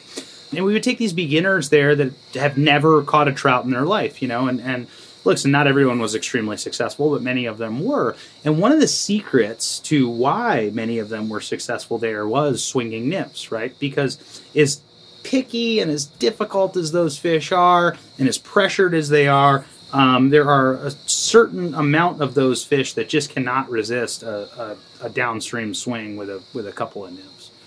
Is it the type of water that just allows for that? I haven't found a correlation in why it works and why it doesn't work, but I have found that certain streams it does not work. The gunpowder, it works really well. The West Branch, the Delaware, no works interest really in the gunpowder. Yeah, I don't know if it's a tailwater thing, but it's not, because it doesn't work at all on the Savage. You can't swing anything in there. I don't know. Some streams, they're grabby and chasey on the little nymphs, and maybe they think it's little baby streamer. Maybe they think it's little bait fish, emerging nymphs. Size 12 Prince nymph will catch more largemouth bass than other flies sometimes. Yeah. I don't know what they think There's it is. no stoneflies swimming in those lakes. No. There's no... Yeah, they think it's a nymph, right? They think it's a damsel nymph. What are we getting out on Burke, man? I got my new battery in the boat. That trolling motor is going to work now. Oh, wow, yeah. No, we got to go soon, man. Yeah. All right. Bottom bouncing. Yes. When is bottom bouncing good? For trout, and if we're talking about the traditional method of bottom bouncing, which to me is, red amnesia and paracord, only for steelhead. Paracord? Oh, with the slinkies? Yeah, exactly. Like Salmon River jabronis. Yes, that's like bottom bouncing to me. Okay. Are you thinking? Are we talking like something more, just tumbling around, like split shot on it? Just like boom, boom, boom, boom. Yeah, sure. So kind of like Carolina rigging your nymphs, right? Or drop shot rig. Yeah. So that can actually work really good at the head of a pool. Or the tail out of a pool or the head of the next riffle. That can absolutely work really good, especially with like a shaky worm. All right. When are you going to use a bobber? Deadly. I'm going to use a bobber when you mean as like opposed to the wool? No, indicator, I should say. So especially if I'm casting upstream. if I have to cast multiple nymphs or a nymph and get down deep, and I got to cast it directly upstream, I really like the suspension rig in that regard, right? Because it's really hard for me, because you can't cast it very far, to do the tight line stuff upstream. I think it's a lot more difficult for me. Right. So I definitely like suspension rig there. Also, if I have to cast far. Do you have a color preference for a bobber? White, right? White, unless there's a ton of foam on the water or it's dark, then I'll use the chartreuse. All right. Night fishing nymphs? Yes, best day of trout fishing I ever had was in Missoula, Montana, at like midnight till 2 in the morning behind the Holiday Inn on Main Street. They say there's the more bastards you find, the farther you get from Missoula, Montana. Yes, they do say that. Did you hear about that otter on the pass? That was night fishing with these Behind the Holiday Inn hotel. Was that was the trip with the Orbis God Rendezvous, right? Yes, and Hank Patterson was there, and I got weirdest a picture with podcast him. ever. Yeah, that's right. And so there was this beer distributor across from the hotel that we were staying at, and we decided to go out at midnight and fish. Fish the bridge on the Clark Fork there, and I think 4 of us probably caught 150 fish in 2 hours. It was just, and that's 10 o'clock for you too. Yeah, every single cast, Pat's rubber leg was gonna get eaten. My goodness! It was a bunch of steelhead guys, so we could all stand right next to each other and drift our flies in unison, right? 100 feet down the river, and just all hook up at the same time. That's awesome. Insane. Yeah. Anything else on nymphs? Anything else? Do I need to make you a sandwich or anything before we go? No. Air fried tater tots? No, I'm good. Wife's going to have dinner for me when I get home. Pork belly? Nope, had that last night. Samgyeopsal. Yeah, Korean style lettuce wraps with pork belly. My neighbor, Rob, and I are going to do Traegered bulgogi steak and cheese. Yeah, we had that. We didn't have bulgogi last night. We had it's so easy to get, man. Something else. Never buy the non-marinated. Yeah, never buy the pre-marinated bulgogi. It's just not the same. No. Dude, I love bulgogi tacos. Oh yeah. So, Roy Choi, man. Yeah. All right, is that it for regular before we get into the randoms? I think that's it. I think that's it for weirdest regular. nymph questions you ever received at the store? Someone come in for something that you never even heard of? Weirdest Bunny nymph bug questions. Oh, jeez. Hey, man, can I put a nymph as my lead and a dry as my dropper? No. Maybe I have heard, should I ever fish dry flies wet? Which you can. Yeah, there's tons of weird questions. The biggest question is, how do I tell the difference between dry flies and nymphs, which is just impossible to answer. It starts with well, if it has a bead, it's definitely a nymph, Buoyancy. Yes, buoyancy. All right, let's do this. Ready? What's a product, fishing or non-fishing, that you will refuse to buy generic? And remember, my father-in-law thought generic was a brand. At Home Depot, I said, buy generic potting soil. Oh, my God. And he said, I don't see the word generic on any bags. Fishing or non-fishing that I refuse. NyQuil, man. Never buy generic NyQuil. No, that's terrible. I will not do that. I know there's things. I just have to. Cola. I only buy Coke. Yeah. There's no RC. There's no Pepsi. Yeah, we only buy Coke. There's no, what's that, the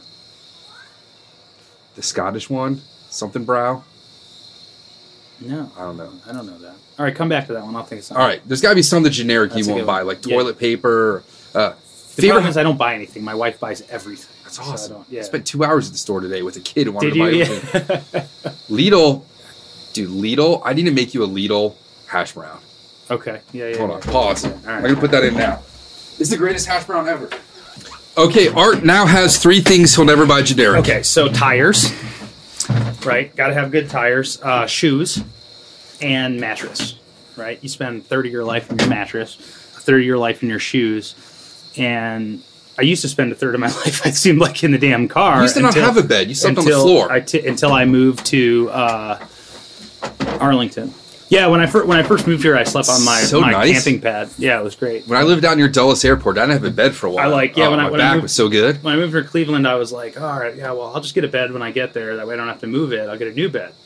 And then I just started sleeping on on the camping pad. You don't have to just like, feel about rolling over and falling off the bed. Actually, the reason I didn't buy a bed until I got like married, was I didn't.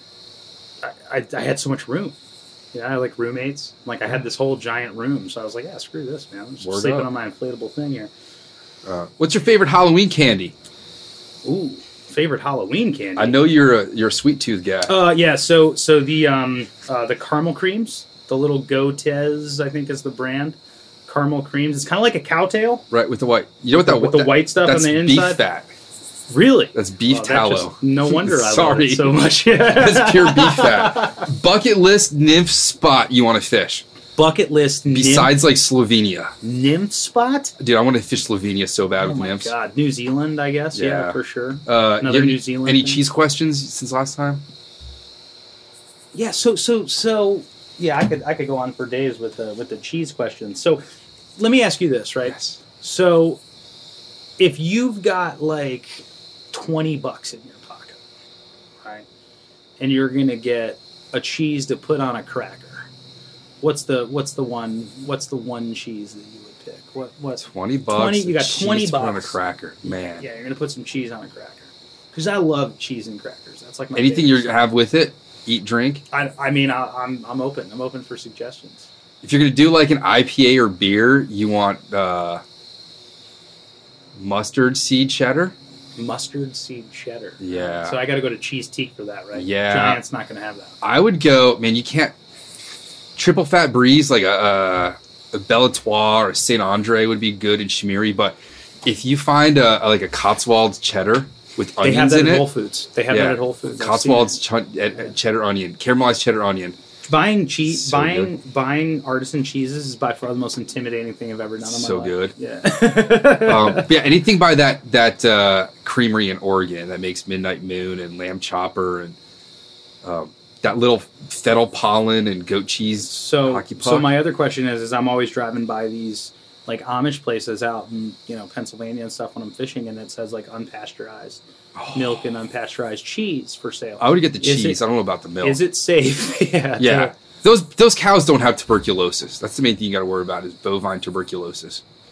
And so I'm just taking your word for it, or what? read the mark. I can give you Milk by Kurlansky. Okay. Donkey milk is by far the preferred milk in the world. Donkey milk cheese? No, so that's what I'm looking for? Someone brought us camel milk cheese at the store once, and I was like, really? You got to draw the line somewhere. If it spits at you, I'm not eating it. Who are the best and worst looking people in fly fishing? The best and worst looking people in fly fishing? Oh my god. Dan Davala for both? Yeah, exactly. Exactly. Oh my lord.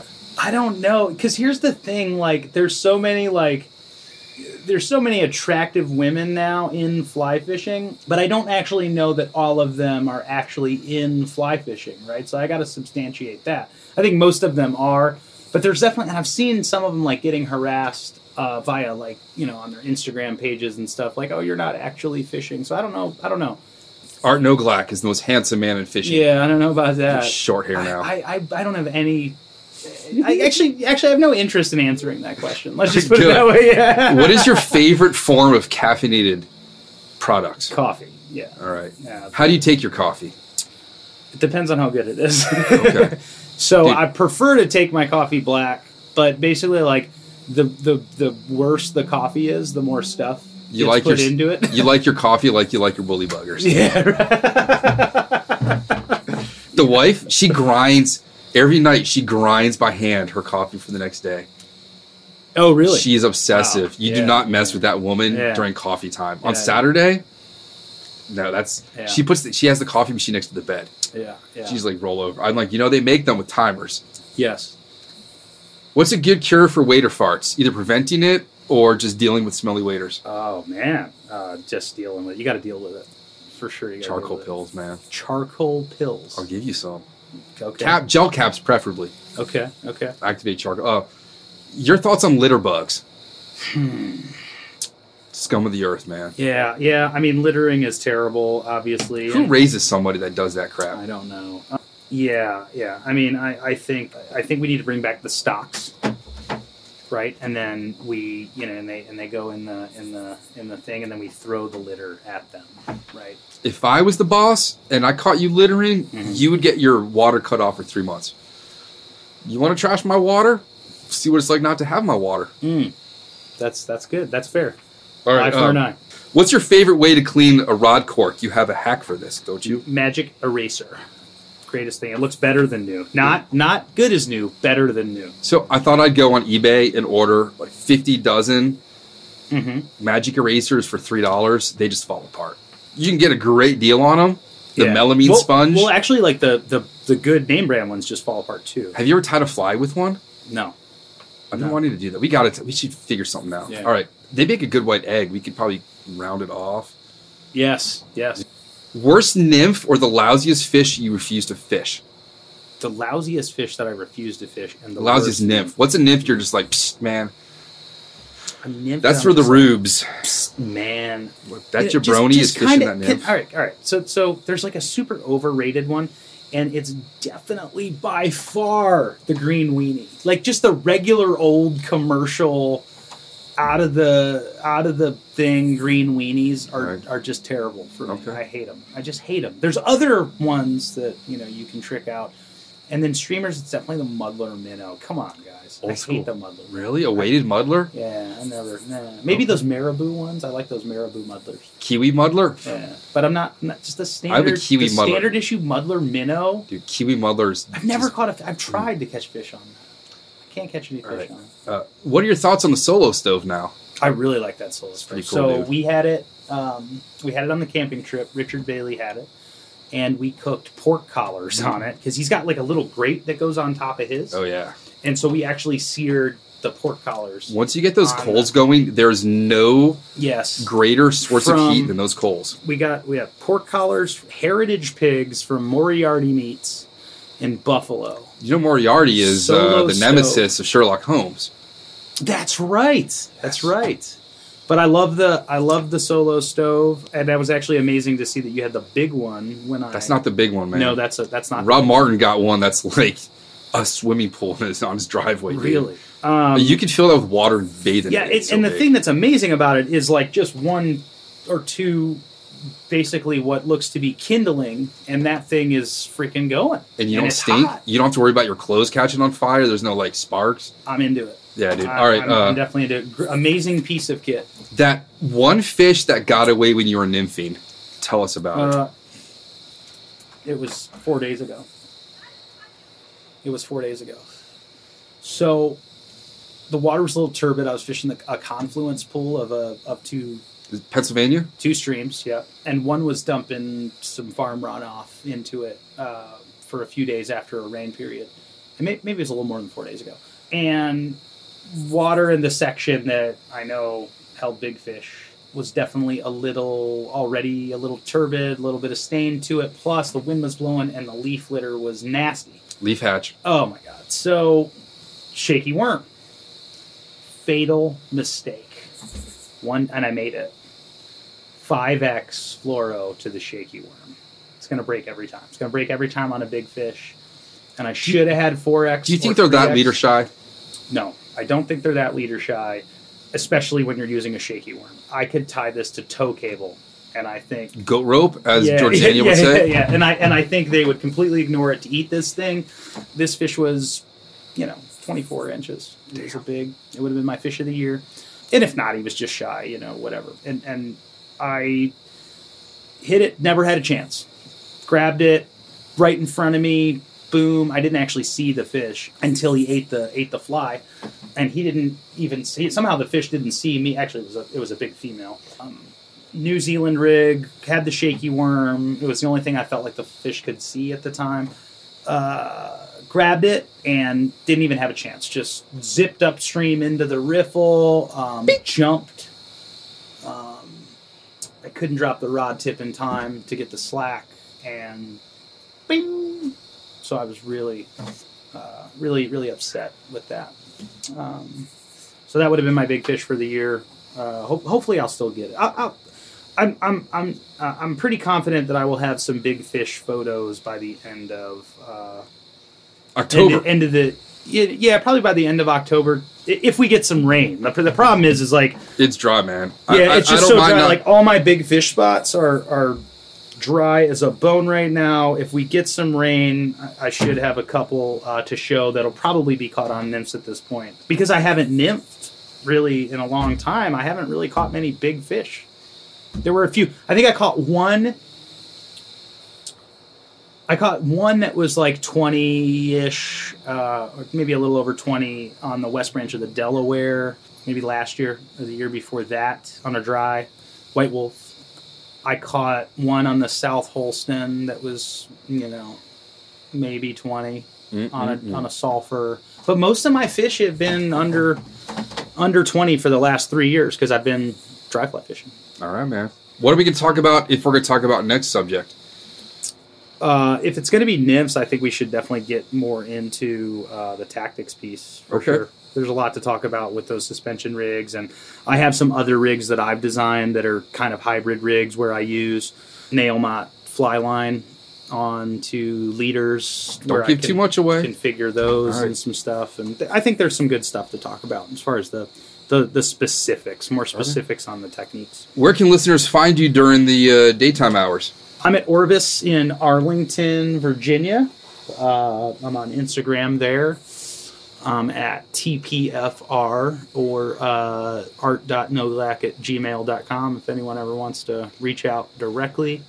How long before that restaurant across the street from you closes? Colony View.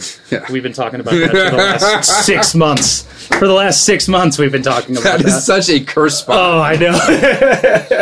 I've talked to, not the owners, but like the design team. They have a design There's team. got to be like a pet cemetery under there or something. Yeah, so it's I think they're out of Boston. 1950 something established. Yeah, they're Wrong big, time. big up there. It's some kind of pizza. My cousin just sold closed off his entire restaurant business of 12 restaurants in the city.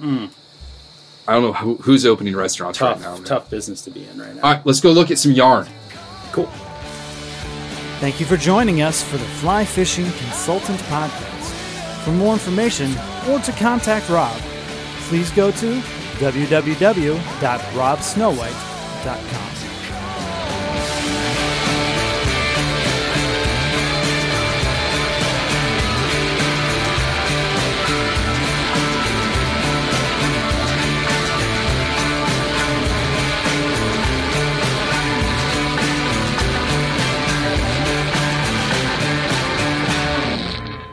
This podcast is brought to you by Freestone Productions at freestoneproductions.com. A life that has the stories to back it. A life to be proud of. It's a Winchester life. Yeah, baby. 6'8" Western. Oh, mule deer, baby, right there. Tune in every Tuesday at 7 p.m. Eastern on Waypoint TV. Brave anglers search for the one they call king, but who will take his throne? Tune in to Waypoint TV's Battle for Silver, Saturday, May 18th from 12 to 6 p.m. Eastern. Presented by Abyss Battery. Waypoint TV.